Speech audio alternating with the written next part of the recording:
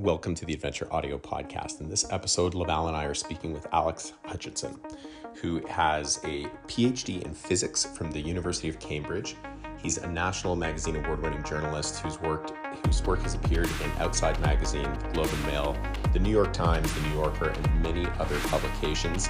And Alex wrote the book Endure in 2018. That book was published and had a large impact both on Laval and I. And we are so honored to be able to bring you this conversation. So Alex, thank you so much for making the time. We have broken this one into 2 episodes, so it's a little more consumable for you. And we really hope that you enjoy this conversation. If you have any curiosity whatsoever about how our limits are defined, both mentally and physically, this is absolutely a conversation for you, as is really any of the content that Alex has created. We hope that you enjoy.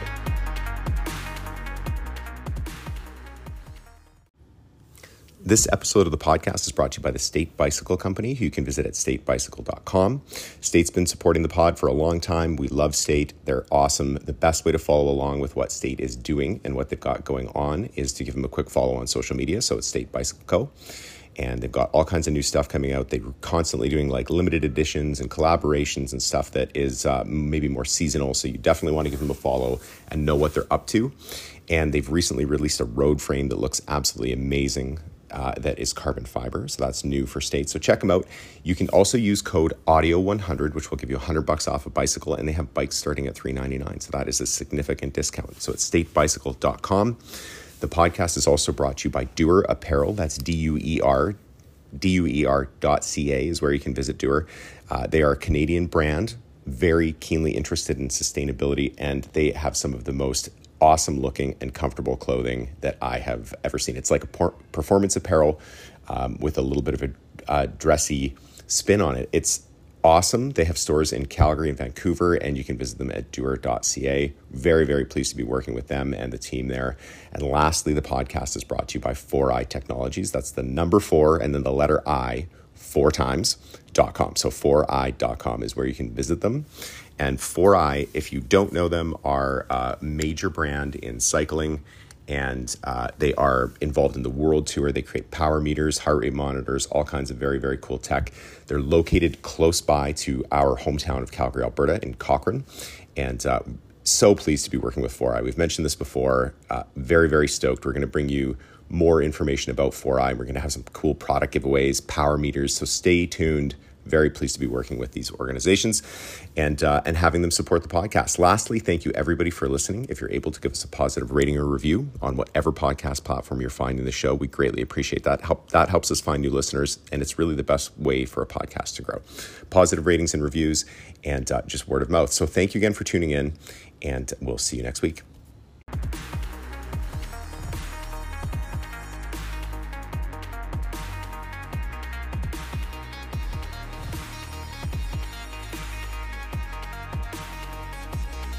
Alex, first of all, this is a real thrill and an honor that you joined our Adventure Audio podcast here. I've been following you for years, and So have I.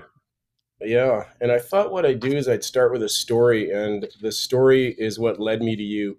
So we're not just going to talk about your book Endure. That's what you're most known for at the moment. But maybe what I'll do is I'll start off by introducing you now. You're a bit of a slacker, so I'm going to read what I've got here for your resume. Master's in journalism from Columbia, a PhD in physics from Cambridge, postdoctoral research with the NSA in the U.S., senior editor at Running Magazine. I don't know if that's past tense or still active. You have written for Runner's World, and I think you still do. You write a regular column for Outside Magazine. You're a New York Times bestselling author. You were a contributor at Popular Mechanics magazine, health and fitness columnist, a weekly health and fitness columnist for the Globe and Mail. You have got your weekly Jockology segment. You're a Canadian national team runner between 97 and 2008. It's a long run in middle and long distance, including being a 2-time finalist on the Canadian Olympic trials. And you've competed nationally in track, cross country, and mountain running. What have I missed? That's it. Yeah, I don't know. I don't have any Strava records on the local Humber River route, so because I don't have a GPS watch. But yeah, no, thank you. Yeah, that's mostly all up to date and accurate. I don't write for Runner's World anymore. I switched over from them to Outside? Outside magazine, and but yeah, that's that's my gig. That's it, eh? That's all you've got. That's quite a resume. That's all I got. It took him like 3 minutes to read all that stuff. Yeah. So, Alex, I Yeah, started that's off by pretty saying incredible. how it came to you is in 2010, I had summited Mount Everest from the Tibet side without oxygen, and I was descending the northeast ridge of Everest. And prior to leaving um, Canada to climb Everest, I'd spoken on the telephone to an American climber who's familiar with climbing Everest without O's, as we say in the climbing world, without oxygen. And he said, Laval, whatever you do, don't nap. You're going to want to nap. And if you lay down, you're never going to wake up. So I was descending the ridge and had been climbing with a British climber, Mark Del Stanch. He was climbing with oxygen. He distanced me on the descent. And pretty soon I was by myself. And I was at the stage of exhaustion where I had to nap. And I remember the words of the American who told me, Laval, whatever you do not nap. And I was fully aware. I was totally cognitive of what was going to happen if I napped. And I knew that I was never going to wake up. I knew that I was never going to see Janet and our kids again. And I had no feeling of remorse, no feeling of failure. I just had complete, and what I describe now as terminal exhaustion. And off in the distance down the slope, I saw what in my hypoxic mind was a ripped up tent high on the northeast ridge of Everest. But there are no tents that high on Everest. But in my, hypoxic riddled brain, it looked like a tent. And I thought I was going to make it to that destroyed tent, crawl behind the tattered nylon, and at least get out of the wind, lay down and take a nap. And I was relieved that I was never going to wake up again because at least I'd have a long nap. So I was at, like I mentioned earlier, what I would consider terminal exhaustion. But as I descended through the snow to this tent, I realized it wasn't a tent, but it was a dead climber. And as I got closer to the dead climber in his high altitude down suit, I realized he had a Canadian flag on his shoulder.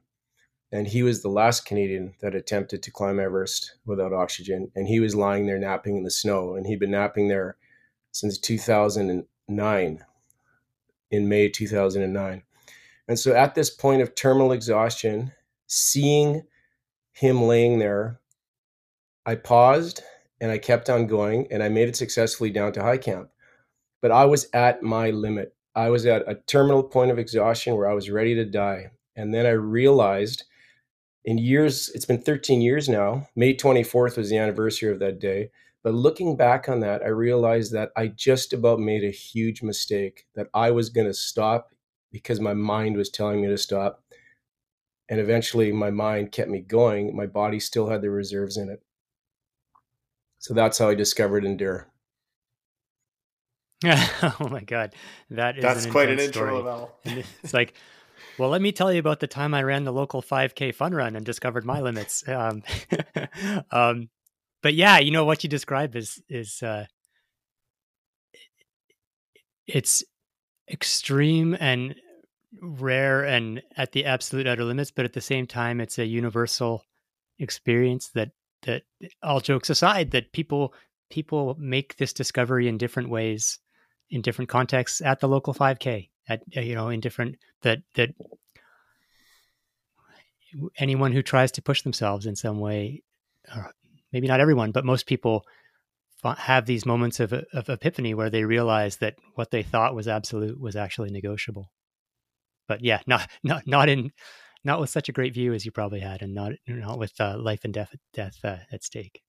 And yeah, what most was of interesting, us were at a point of pride or finishing or something like that. Like Laval was, when he says that he was really thought that he had reached his limit. We're not talking about stepping off of the race course here. This is a completely different thing that we're talking. Yeah, it's different staircases, but different steps, but all on the same staircase. Where the right. Except he was at the top of the staircase where you actually do fall off into the abyss if you don't keep climbing. Yeah. So your book, when it came out, I think it was in 2018. I got your book, and I listened to it actually on another hard trip. I was riding my bike from Yellowknife to Norman Wells on the ice road in the wintertime, and I listened to your book, and it's like a light bulb went off. It answered my questions as to why my internal governor on that high altitude ridge in the Himalayas didn't stop me or kept me going. I guess it depends how you look at it. So, it, in your book, you talk about some tremendous feats of endurance. What, for our listeners, would you consider your favorite, most stunning, breathtaking, no pun intended, feat of endurance that you studied or have witnessed?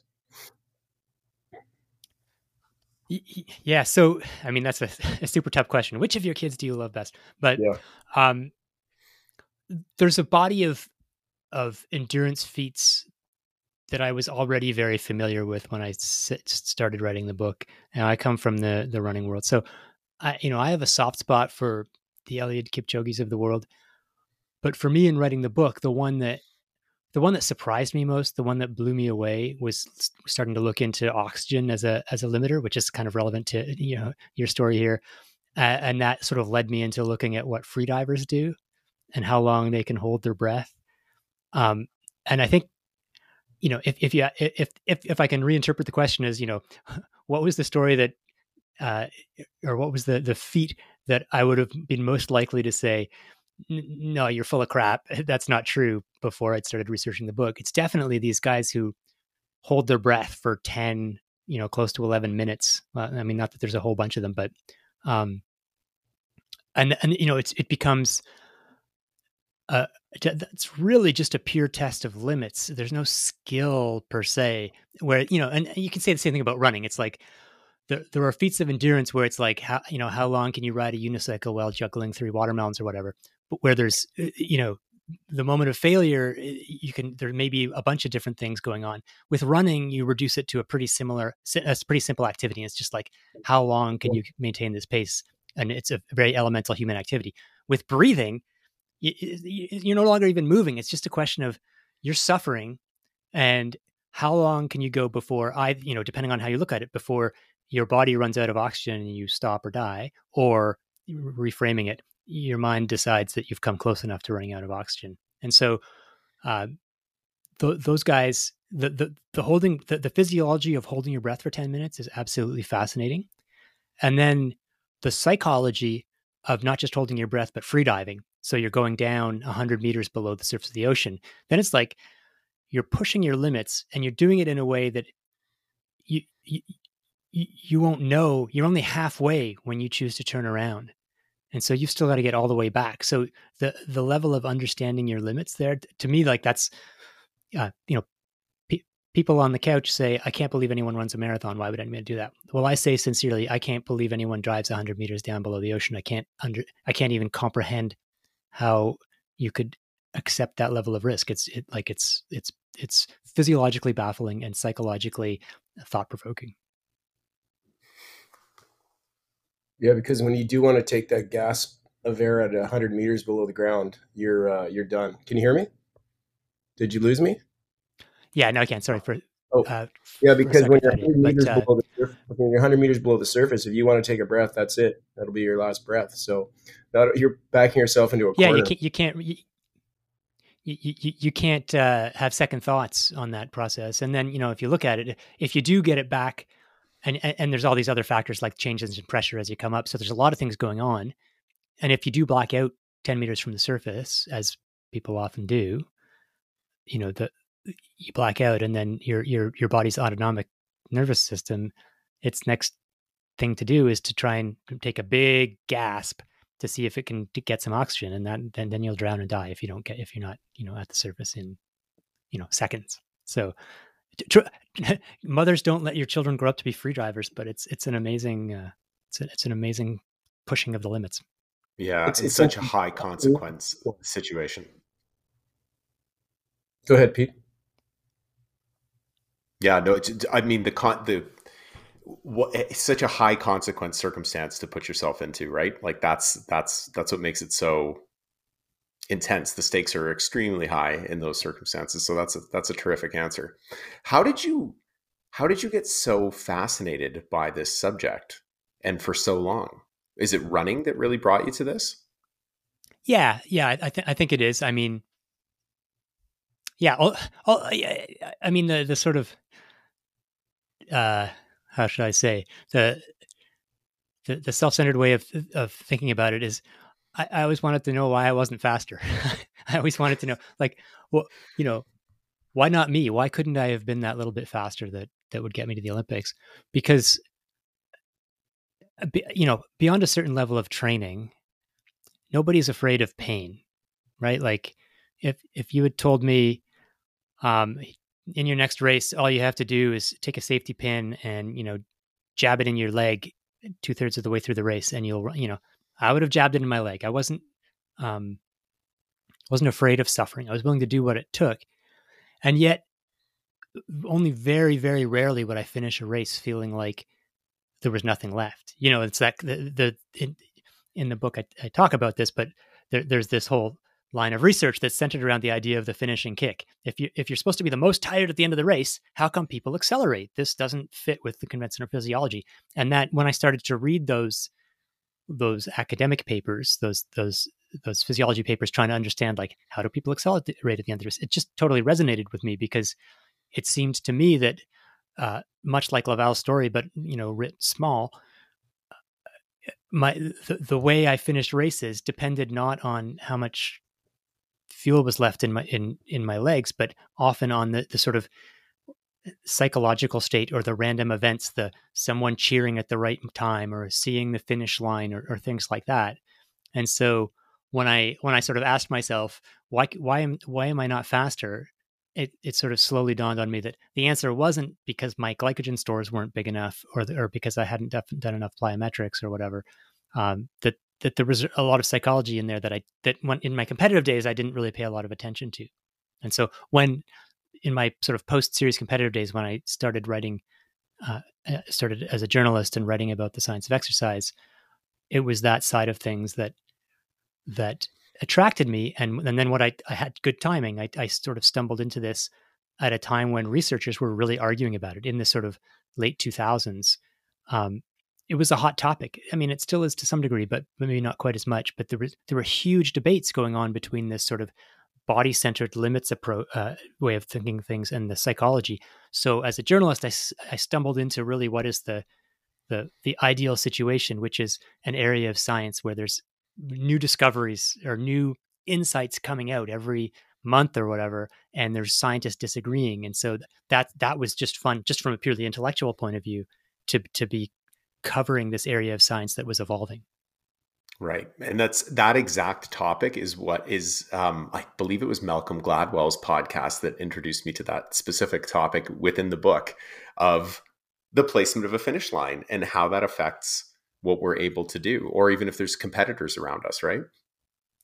Yeah, and you can observe this by going to any local fun run and standing, or any race of any distance in any sport, and stand near the finish line, and you see people coming around the corner.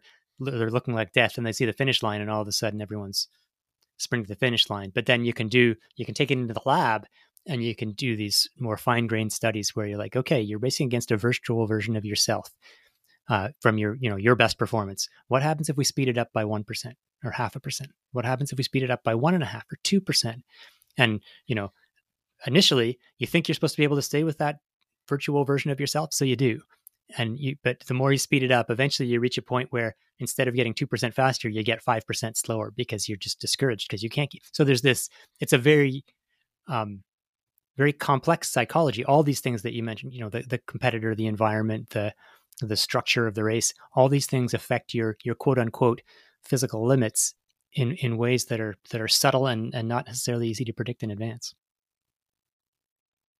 Didn't you sort of accidentally fall upon this, though, with the timing malfunction that you talked about? I've heard you talking about it several times, and it was one of these eureka moments. I think that because I don't think you're a real proponent of the woo-woo psychology aspect of athletic performance before. You were more of the physiological guy, right? Yeah, honestly, I still struggle with this in that my personality, my sort of epistemology, my approach to life is like, if you can't show me a peer reviewed study, I'm not interested. So I'm very much, I was very much in the sort of just pure physiology mindset. But as you say, I had this race. I had a race. I was in I was in third year university, so 1996, where the timer standing at the finish line kept calling out the times each lap was basically giving us the wrong splits. He had missed the start, and so he kind of tricked me into thinking that I was having a better race than I was, and it became a self fulfilling prophecy. I'd been trying to break 4 minutes for 1500 for like 3 years, and I'd been running 401, 402, and I ran 352 in this race. It was like a huge breakthrough that altered the trajectory of my, like in a very dramatic way, altered the trajectory of my running career. Because then after I'd had that breakthrough, I then had another breakthrough and another one. Like it just completely removed a set of limits from my mind. And was it a turning point? Yeah, it was a turning point. It was a turning point in my running career, but also in my interest in this sort of idea of the nature of limits. I would say it was one that I recognized more in retrospect. That I became, after that moment, I was always suspicious of limits when finishing races, having tried as hard as I could, but suspicious of whether there was more in there that I just hadn't been able to unlock for whatever reason. And then as I started to get into it as a journalist and get into the science and trying to understand what was going on, and sort of recognizing that, wow, this has become kind of an obsession. It's been 10 years. I'm still writing about the same stuff. Where does this come from? And that's when I sort of, excavating the past. It's like, I think it goes back to that race in 1996. I think that was really the foundational moment. But I don't know. I don't know. At the time, I probably recognized it more as like, hey, I'm fast now. All right.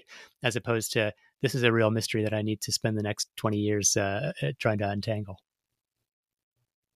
So, with the benefit of hindsight, you were able to see exactly what happened versus thinking that you're just physiologically stronger at that moment. Yeah, I mean, I would say I knew there was something more than than physiology. I guess the way I would have framed it at the time is that I was racing badly, and then something clicked, and I started racing well. And I don't think that's a really fair way of characterizing it. In that, it's something more than just like sometimes you have bad races and sometimes you have good races. It's a more fundamental insight that it wasn't that I wasn't racing up to my potential and then I did race up to my potential, because even after I had that breakthrough, that doesn't mean I was suddenly racing at 100% of my physiological capacity.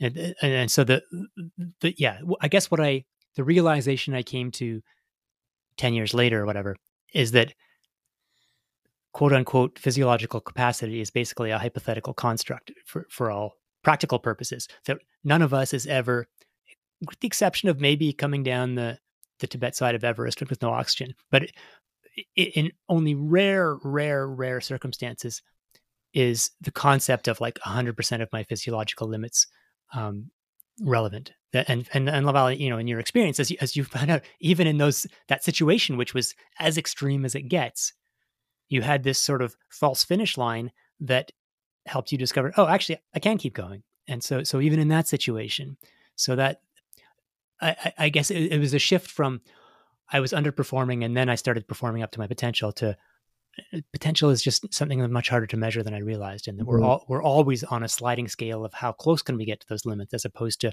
just finally getting to those limits and saying, no athlete ever finishes a race I'll stay away from absolutes. Very, very rarely will you find an athlete who finishes a race and says, that's as fast as I could go. That was it. That was everything. Everyone's like, I think I could do a little bit more. I could have, if I'd done something a little bit differently partway, or if I hadn't missed, a bit of training 3 weeks ago, or whatever the case may be. We always have that sense intuitively that, there's a little more in the tank. But we don't have that when we're 90% done. That's when we're telling ourselves that we're cooked, right? It's like a different, it's like an altered dimension. And this is what, it still amazes me that, I know that 2/3 of the way through a race, I will be convinced that I've gone out too hard and that I am now dying and that there's nothing I can do and that, oh, well, that was stupid. I need to slow down.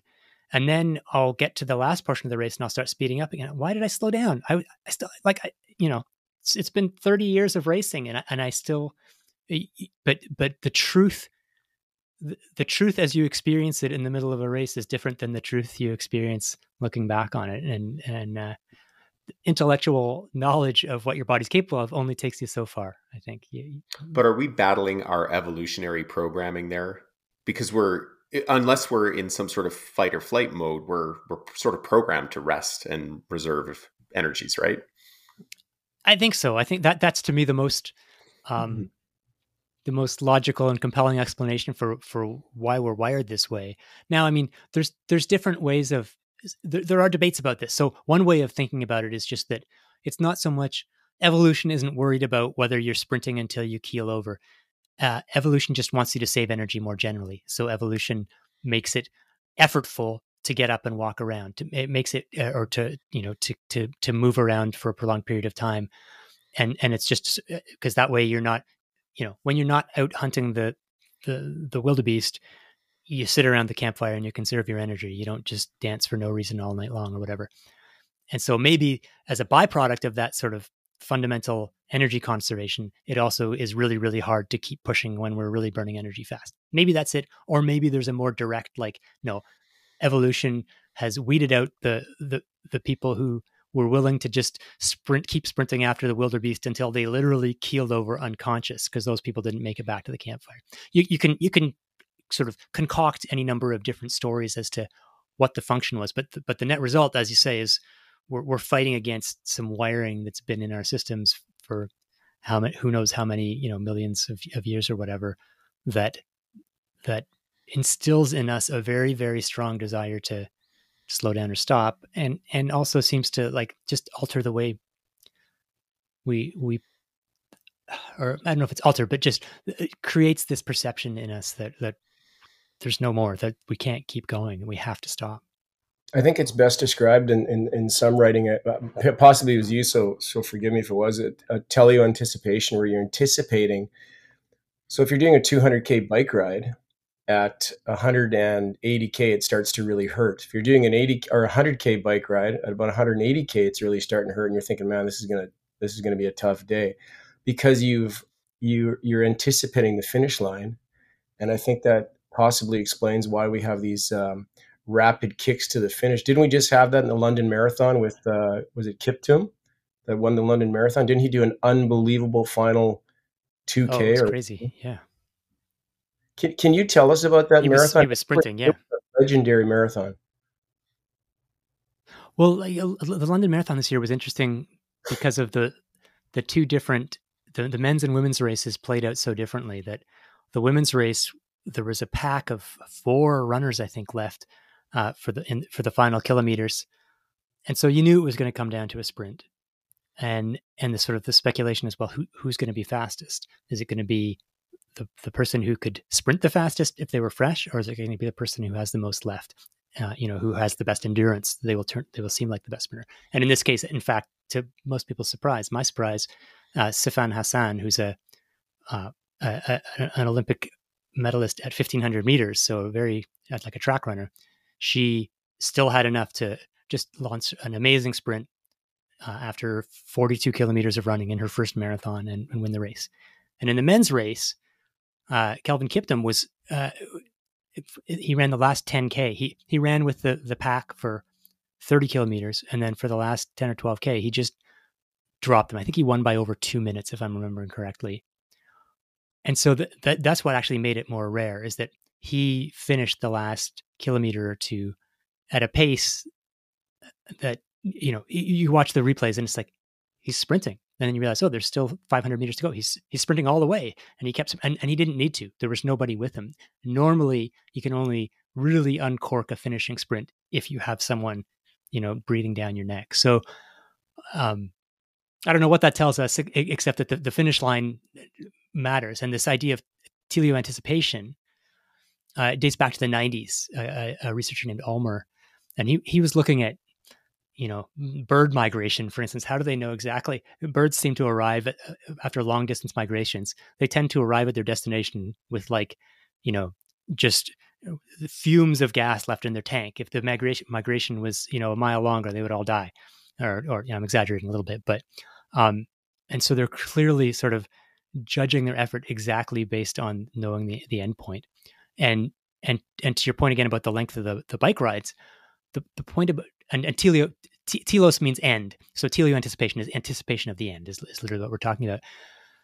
It's not just about, I mean, this idea of teleo anticipation is fundamental to pacing, right? So if I go out and run a 5K and I go out and run a marathon, right from the start, it's not just that I go out and run as fast as I can and I slow down gradually and I stop whenever the finish line is.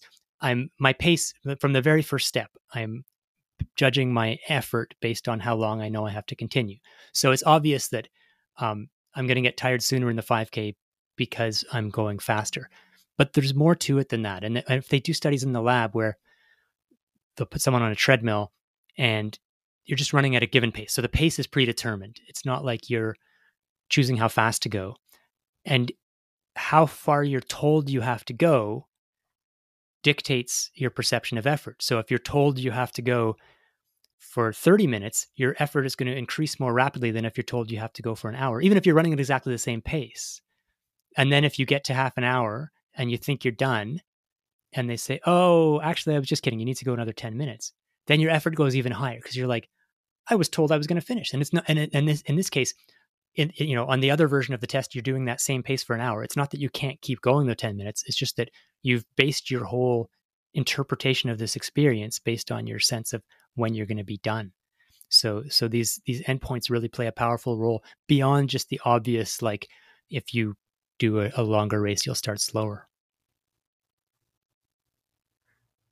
The London Marathon, you missed one key part there, is that Sivan Hassan, when she won, had stopped to stretch during the race, which is unbelievable. It was amazing.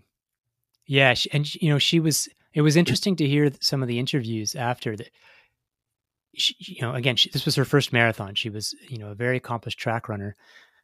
Running a marathon was a sort of unusual thing for her to do. And she said, she was waking up in the mornings, leading up to the race, on the verge of tears, asking herself, why did I agree to do this? Why did this seem like a good idea? She was terrified, and with good reason, because marathons are terrifying. and during the race, yeah, she had these leg problems. She had to stop. So she was gapped by, I can't remember how, 15, 20 seconds, maybe more, because she had to stop and stretch out. At one point late in the race, with maybe a couple kilometers to go, she suddenly realized there was a drinks table off on the other side of the road. So she returned and ran like at a 90-degree angle across the road, almost got wiped out by one of the camera motorcycles, a foot or two away from just being absolutely flattened. Grabbed her water bottle, ran back over to the other side where the runners were, took a drink, offered her a bottle to one of the other runners who was, also from Ethiopia originally. And the other runner was so tired, she couldn't even respond. She was just like ignoring. And Hassan was like, do you want this bottle? Do you want this bottle? Do you want? And no, the other runner was just like a zombie. So it was this, you can never run your first marathon a second time. And so Hassan, in a sense, had no template for knowing how tired she was supposed to be at this point in the race. And there was a school of thought over the years. I don't think it's really held up, but there was a school of thought that a lot of people will end up running their best marathon first, because after their first marathon, if they run a good one, they'll know how terrible it's going to be, and they'll never be able to push themselves quite as hard. I think that turns out to be true for some people, certainly not for everybody. But Hassan had this sort of beginner's innocence in the way she ran charm the way she ran it. Yeah. And in her sort of reaction after the race of, I don't know. I was terrified, but it just worked out. So yeah, it was a fun race to watch. Yeah, it is. So why do you think that some people seem to have more of an ingrained ability to endure than others? Why do you think that is? Yeah, obviously it's the sort of $1 million question. And how much is born, how much is learned, how much can you train. I would say an important point to make is that there is good evidence that you get better at this stuff. You learn what you practice. There's good scientific studies showing that.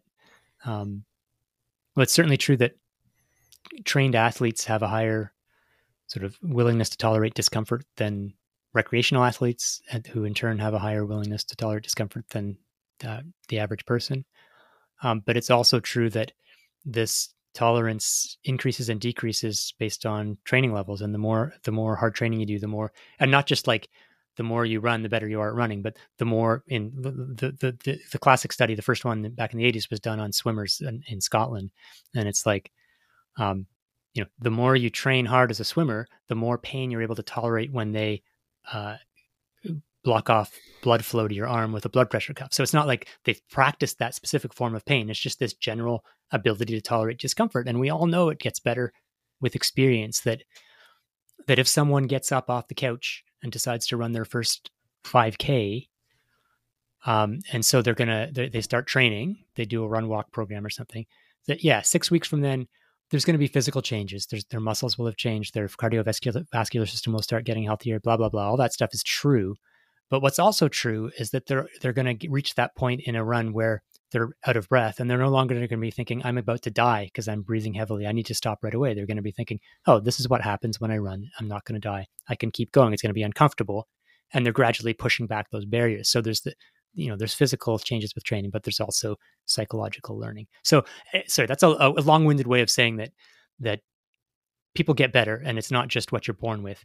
But if I had to, if you sort of pin me down, force me to state my beliefs, I would say that there's probably some genetic element, but there's also probably a lot of early life environmental element, the way people are brought up, what they're encouraged to do and what they're not.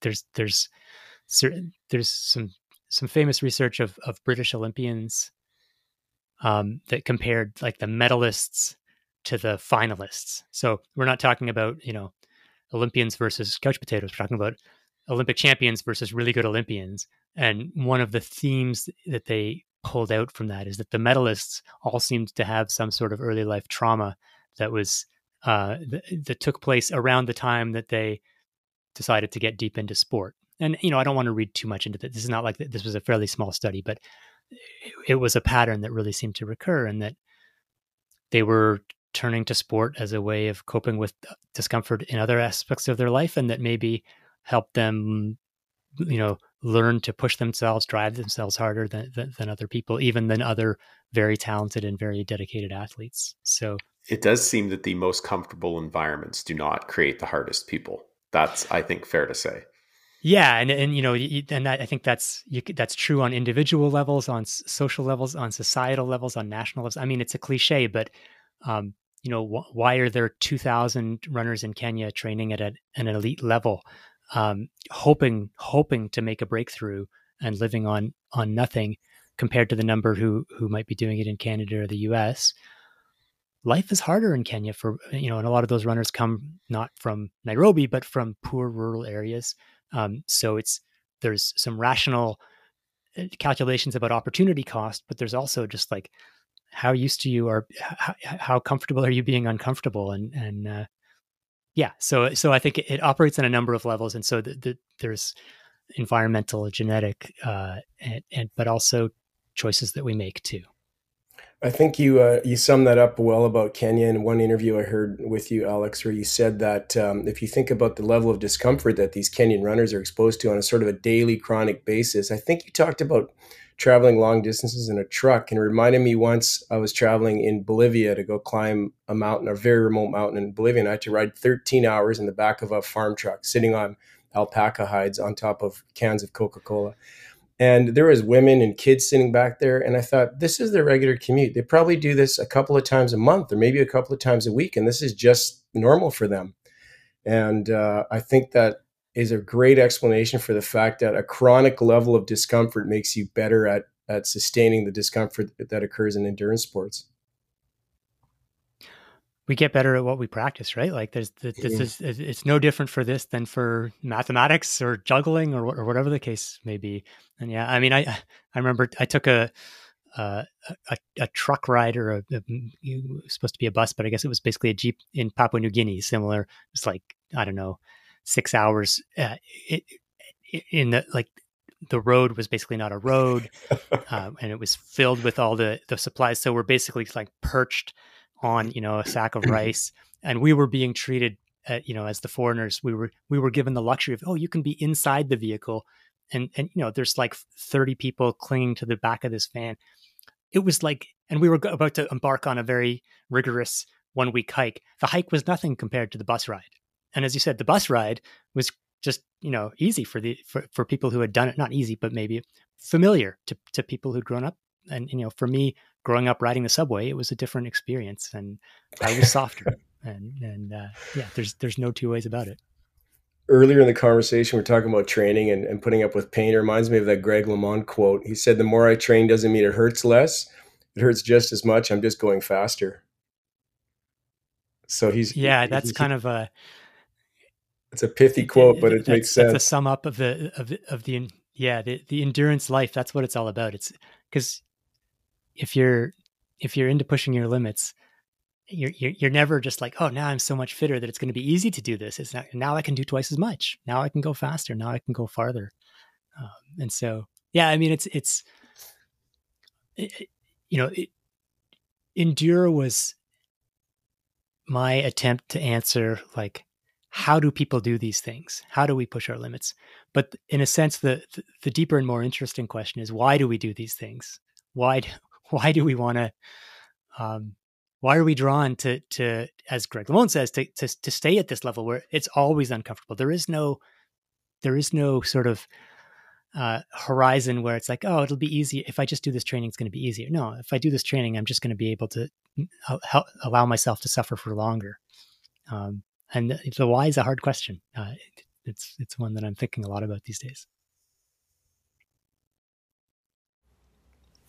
As always, thank you so much for tuning into the podcast. We really appreciate it. There's a ton of great podcasts out there. So the fact that you're making a little bit of time to listen to ours means a lot.